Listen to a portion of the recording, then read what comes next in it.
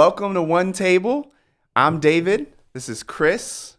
Juice, Justin, aka Juice. Fred. We are here today to answer some questions, begin this conversation that we're calling One Table. But I guess the first question that I have for us is, what is One Table? What does One Table mean to all of you? Fred, you wanna go? Yeah, I'll go. I'll start. One table means for me that when we are not of one mind, we should be able to be of one heart. I feel like that's what we have found with each other. We've had lots of hard conversations with each other over the years, and often we don't agree, but we never walk away from those disagreements disconnected. Right. And I feel like my hope for this podcast is going to be what we have found with each other, that other people are going to find that, and that's what especially the church, the body of Christ, needs to find with each other. What about you, Chris? Short and sweet. All right. Well, to me, like, you think about a table. Tables are used as a place of fellowship, and communion. Like, whenever you need to have a meeting with somebody, you go find a table somewhere to eat. Food helps gather us. But we all know, especially with us, we all like food. But we all, What you trying to say? but we all, and even some of us like the same food, but we have certain preferences with that same food. Some of us have more preferences than others. That'll be me. That's fine. Listen, no cheese on, no tomato, no. So we all like food, and we all like some of the same foods, but we have different preferences with that. Okay. So I think with this one table, it's meaning, hey, we can all be at the same table, and we can bring our different preferences. We all like food, so we all have a common goal, but kind of the way we go about it may be a little different. That's kind of how I think of the one tableness. The table brings us together, but while we're at the table, we are able to have different dishes, and everybody respects everybody's preferences on their dish, but we still having the common unity of the table. That's good. Yep. Yeah, to just bounce off of that, the idea of sharing the table, it was deeply meaningful in the time of the early church, and just thinking that's why people were offended that Jesus was sharing the table with some of the people he shared the table with. Yeah. But as I was thinking forward to this podcast and these conversations and the idea of one table, really was thinking about like Acts 10, where Peter has that vision of the sheet that comes down from the sky. And there's all the different meats on there that were unclean, but it wasn't just about what was going to be on the table. Really, it was about who was going to have a seat at the table, because he didn't go to all meat buffet after that. He went to Cornelius' house, and God blew the door open to ministry to the Gentiles and people that weren't Jews. And yet you see how easy it is to drift back to sameness, because in Galatians 2, he gets reprimanded by Paul for when the Jews are around, he goes to sit with the Jews, right? Yeah. Back to people that maybe not even just look like you, but think like you, vote like you. It's so easy to build echo chambers, halls of mirrors, right? And that doesn't just hurt your growth as an individual, it hurts the church, it hurts the culture. So for me, like, the idea of one table is who has a seat at that table. And hopefully if you're hosting a table, it's people that don't always think like you, don't look like you, don't always vote like you, and yet you can still share a table with them and be in unity. I like it. That's good. David, come on. Yeah, I mean, very similar to the rest of you guys. I feel like the idea of one table, right? Like there's a place of unity. It's one table, and yet there are many seats or multiple seats at the table, where everybody at the table gets to retain their individuality and their preferences, like you guys have been saying about just different dishes and different perspectives that you bring. For me, I think, one way we can look at this table is a metaphor of the church, that there's one church and many parts, or, one body, many parts. And in a similar kind of way, there's really one table that we as the church, all of us are Christians here, right? That we belong to or come to, where we talk, where we live. And yet, when we come to that table, we get to retain our individuality. We get to retain the things that make us us. And so while the table is a symbol of unity, it's not a symbol of uniformity. That's good. Right? That there's a oneness to it that people can see visually, but also hopefully that there's a diversity that people can see and that we can experience and protect as we have these conversations with each other. So, yeah, so that's one table. I like it. So I guess the next question then kind of out of that is what brings you specifically to this table? If one table for us means a place where we all come together as we are, why are we here? What's the purpose? What's the point of coming to this specific table? I know for me, we all bring our life experiences to this table with the variety of topics that we're going to talk about. But I look at it like this. Yeah, we have the table, and sometimes we're going to be coming to the table to just eat, but sometimes we may have to come to the table to flip it. Well, you know what I mean? Yeah. And I know that's kind Or of bust it. yeah, right, or clean some stuff up. And I just know that that's kind of how I am as a person. Like sometimes I'm there to just eat, and sometimes I'm there to agitate it. Sometimes I'm there to, hey, let's move this table around. Yeah. So I think that's kind of what I bring to the table. That's like my, just with history and then with what I do, doing music and stuff. So being able to be the creative that I am, bring that element to it.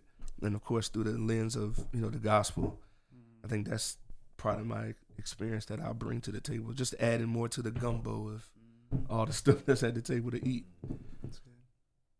What about you, Juice? Next. I guess I would say just an ongoing passion for unity and unity amidst diversity. My mom always likes to point back to when I was like 7 years old in our Dodge Caravan, just shouted up to the front of the van randomly, hey, why don't we have any black friends? Just and she was taken aback. It was one of those kids say the darndest things that she's never forgotten. And it was just so like at 7, I already realized like society is so separate. Yeah. Like whether it's churches or districting, whatever it is, or for whatever reason at 7, I didn't understand all those things. So much was separate. But what you don't understand at 7 is you just assume it's all equal. But then as you come up, you realize, I was raised in a culture where white is the baseline, it's the norm, it's the standard. Yeah. And I got to live with that, dare I say, privilege, right? And white privilege doesn't mean that we didn't have lumps. My father was a carpenter, blue collar family, but those lumps and those hard times were never caused by the color of my skin. Yeah. So yeah, that I've never lost that heart. I know my mom had a powerful conversation with me last summer because she homeschooled us homeschooled me through middle school. And she was like, do you think we failed you? Because she taught me history. And there was so much missing. Wow. And my parents had been on a journey where they were reading like Just Mercy, Stand from the Beginning. And this last year you're talking about? Yeah, the last 2 years or so. And really wrestling with repentance, wrestling with what do we do now? And that just speaks to like the wrestling we have to do, especially as white people. And those were people I shared tables with as a kid. So that's why I'm here, I guess was the question. Yeah, why are you here? Yeah. I think, or, what brings you to the table? I think for me, just, it's 2021 and the climate in our country of just tension, racial tension around racism and words like white supremacy and privilege and things like that are coming up in, kind of like the cultural ethos or whatever, like, are kind of forcing people to have these conversations. Right. And I know for me, it's been really eye-opening in light of, these past really 10 years of seeing on full display on social media, injustices, right? Like the killing of unarmed black men by police, like seeing that in living color in real time has affected me, right? In a way that has been deep. And then I look around on Facebook or wherever and I see that a lot of my Christian brothers and sisters aren't feeling the same or are struggling to understand why I feel the way I feel. And so I know that for me in the past, I don't know, maybe 5 years or so, just been kind of coming to the table more and more to not ignore what's going on out there in the world and our culture, but to talk about it and to just, I think sometimes the church, quote unquote, with a capital C, we do a bad job of coming to the table around issues like this that I'm talking about, right? Like racism and white privilege, and we come to the table for communion, and we kind of ignore our diverse perspectives there, and then we leave and we don't talk about the other stuff. And at the end of the day, we all live in this flesh. We all are a part of this world, and so we have to come to the table more often than communion. Obviously, this is not to replace that, but it's to supplement that. Anyway, what about you?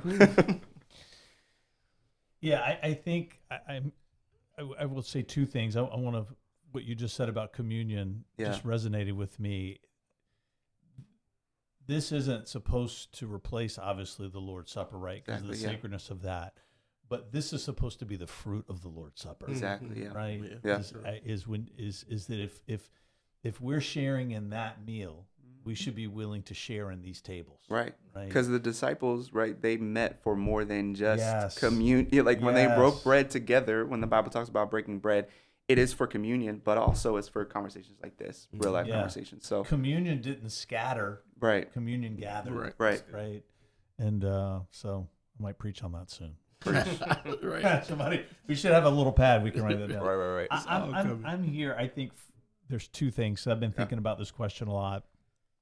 One of them is I want to talk about where I've come from as a person and a man.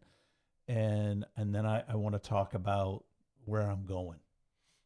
And just, I wasn't planning on sharing this, but as I was listening to you all share, my father, passed away in 2014.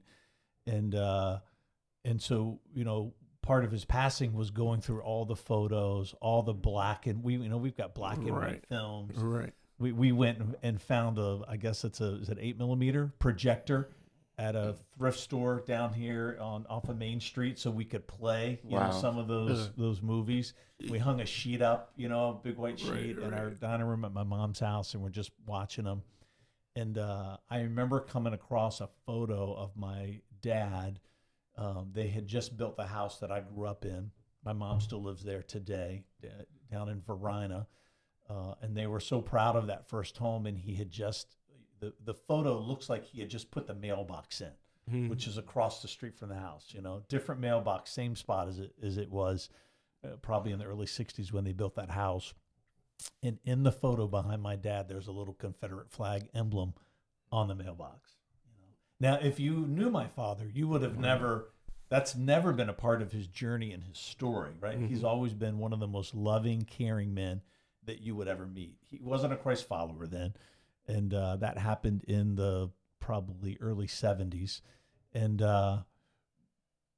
but it's just a reminder to me that there is something subtle. There was an undercurrent in my life growing up that was not overt, right?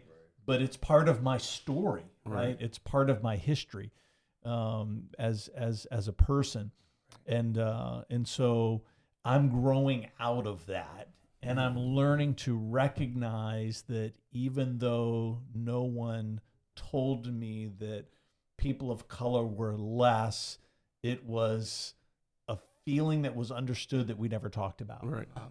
The pool, the neighborhood pool that, it was called Anarav because we're clever. That's Verina spelled backwards. And because that's how we roll in Verina, right? I remember as a teenager, there were no people of color at this pool. Now, I went to Verina High School was a very diverse high school back then, right? But there were no people of color at that pool. And it never crossed my mind, not one time, right? And I remember being a teenager hearing my parents talking about this controversy that was at the pool because a black family had applied, and the pool was trying to figure out how they could tell them no. Wow. Because that wow. You lived in two worlds, right? And I remember thinking that's odd, but it didn't bother me. Right? It didn't bother me, and it should have, right? so I hope that that's what I'm going to bring to this table, or conversations about where I've been. I would say where I'm going is just this passion and frustration that just because we're not with each other doesn't mean that we can't be for each other. You know, Warren Matthews, one of my dear friends who we met when we first came here to Newport News, he and his wife Sandy, he would always say that to me: Fred, when you're right, I'm with you, and when you're wrong, I'm for you. Right. You know, that was his way of saying, you know, our relationship is never at risk. And we are now in a society, I've been a part of it, regrettably, as part of my confession, is that if you're not with me, then I'm going to be against you. Wow. And we're fed that from pulpits. We're fed that from cable news networks. Right? Yeah. We're fed that in our political arenas and just in our communities. And so part of what I want to bring is talking about my journey of learning that even if someone's not with me, I can still be for them. So good. And I think society, especially the Christian community, has got to rediscover that, because they had it in the early church. And the last thing I'll say is Acts 15. Where, you know, the first big disagreement in the church, right? The Judaizers going up to Antioch and giving Paul and Barnabas trouble. And so their response to these Judaizers was, if God has accepted someone by giving them his Holy Spirit, who are we to reject them? And we've got to rediscover that as the body of Christ. Yeah, as you were talking about being how we can not agree with you but still being for you, I think that's another thing that I believe I'm bringing to the table with my experience as a Black person that does a lot of things, and throughout my whole life done a lot of things in majority white spaces. And in America, in our society, when you see a Black person that operates in a lot of majority white spaces, most of the time you think multiple things, but mainly it's that person there is a token, and they are there, and they are strictly there for financial gain, and they're assimilating to the majority culture, which is a white culture. And I want to be able to be an example of, no, that's not the case with me. You may think it is, because of what you see on the outside, but once you get inside and see what I'm actually doing, I'm actually here resisting the system at all costs. So I'm not here to assimilate into just being here for financial self-gain, thinking that white is right. So now I've achieved because now I'm in majority white spaces. Right. And then I'm staying here. So most people think that when you see a Black person in a majority space, they're being held there because they don't want to lose money, or they're there because they think that that's the better way or that's the best way. And that's not what I'm doing. And that's a big thing that I wrestle, not internally, but with outside people, with them understanding why I'm where I am doing what I do. So that's another thing that I'm bringing to the table, that perspective of, no, I can be here and challenge the system without throwing away everybody that's there at the table.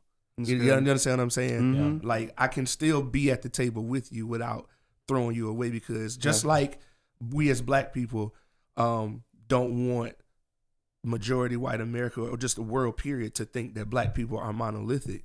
We can't do the same thing with white people. Exactly, yeah. All white people are not such and such. Just like all Black people are not such and such. All Asian American people are not such and such. So being able to bring that perspective to the table and doing it genuinely without, oh, he's just saying that because he don't want to get fired.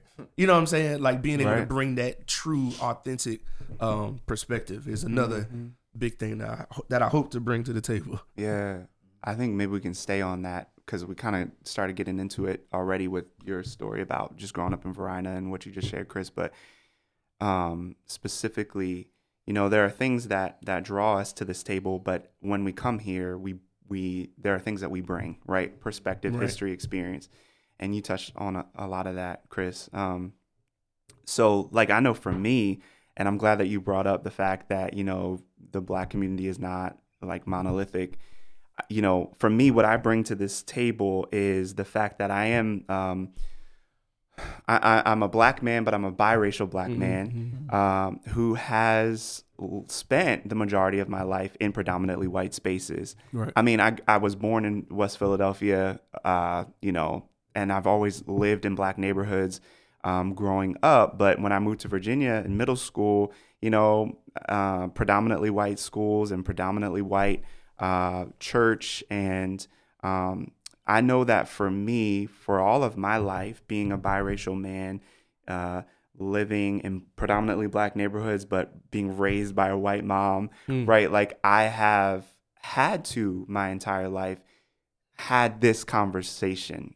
You know, the white side of me and the black side of me have had to talk a lot throughout my life to kind of bring reconciliation and to figure stuff out. And, you know, so for me, in order to exist, I've had to hold in tension these two, I guess, sides or perspectives or traditions, two worlds. And so I bring that because, you know, I think the reality is that even if you are biracial in America, you know, you could look at the 1-drop rule, you could look at 1/8 rule, whatever. But like, you know, if you got a little bit of black in you, you black, right? And so when people see me and they hear me talk about things like this, the immediate perspective is, well, you haven't weighed the other side. And I have to, you know?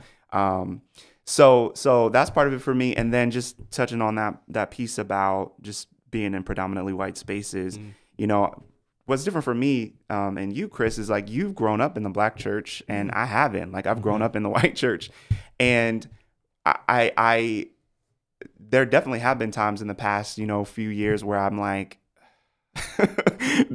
have I made the wrong choice, right? Like, would it be more comfortable for me to be in another space where my skin color and wouldn't be a hindrance or an obstacle? But I'm committed, you know, to this evangelical tradition that I've grown up in. You know, I've realized there are a lot of political things that have attached themselves to evangelicalism. No. You It's don't true. say. That aren't so healthy. But in terms of like theologically, the evangelical tradition, like I'm with that most of it. And so I'm trying to be a redeeming voice, a repentant voice within this tradition. I don't want to leave, you know, and bring people with me. I want to stay and have conversations about how can we be better as an evangelical church. So that's what I'm bringing to the table.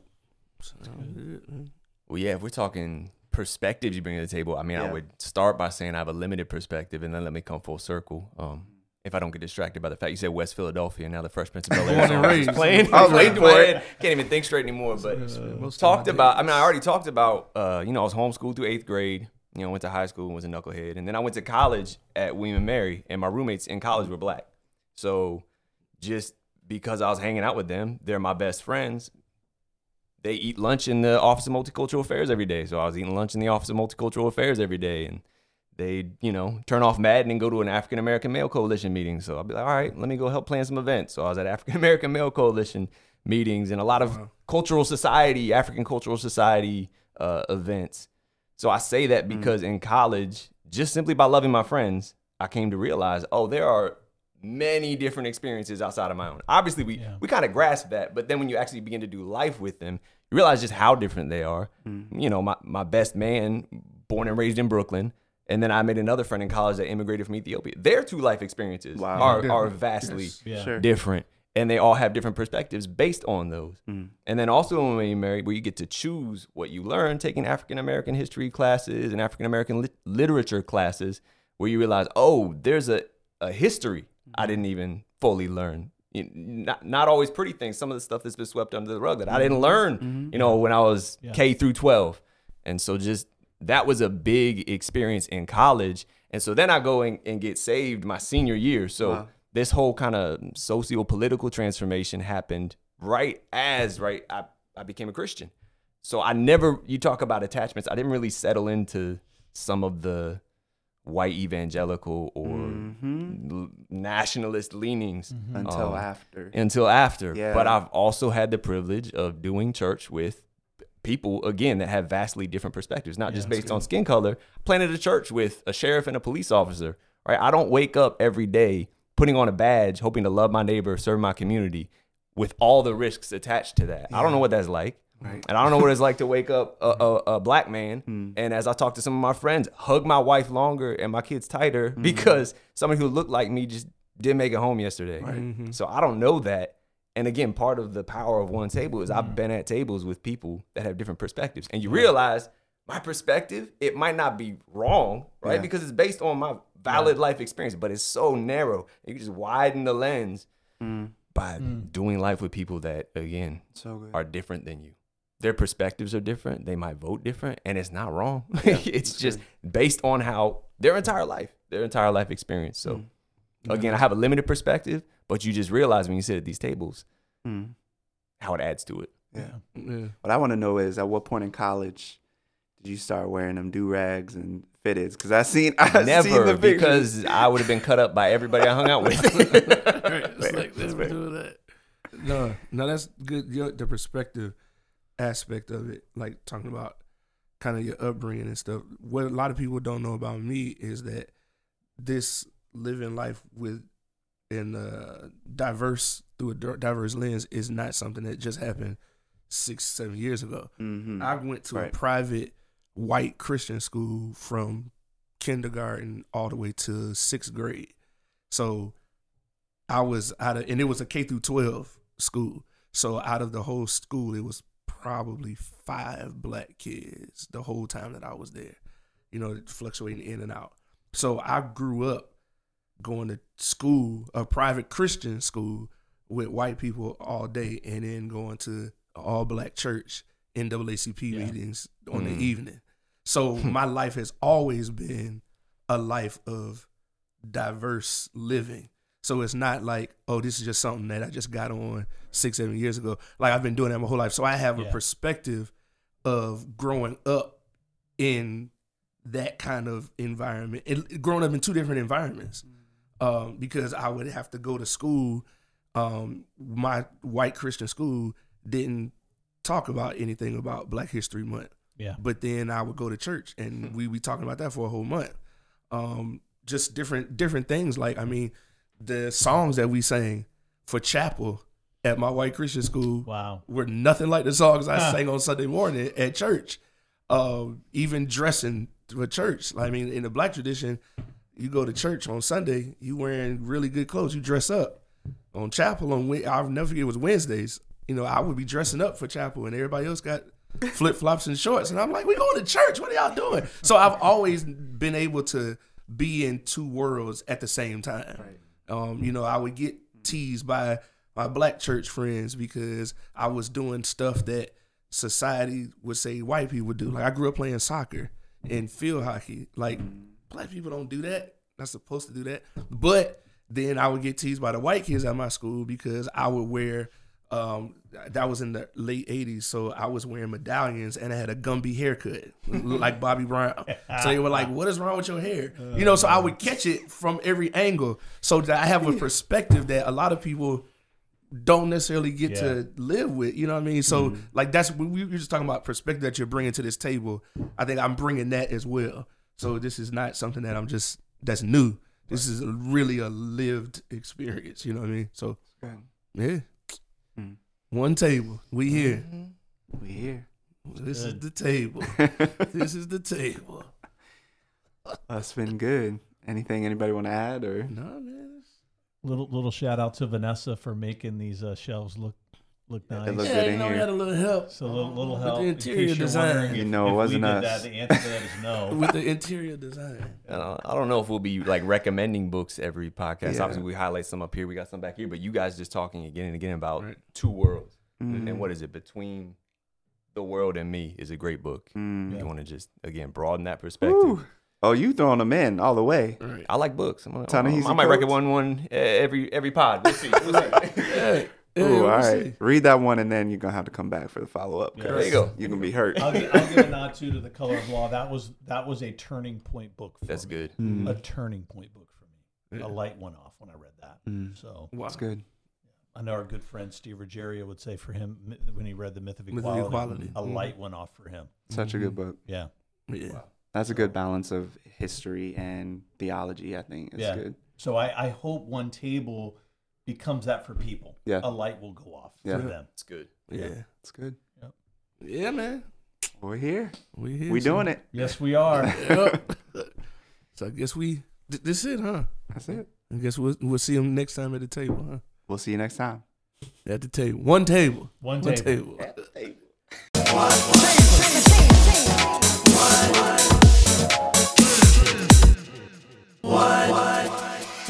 Change.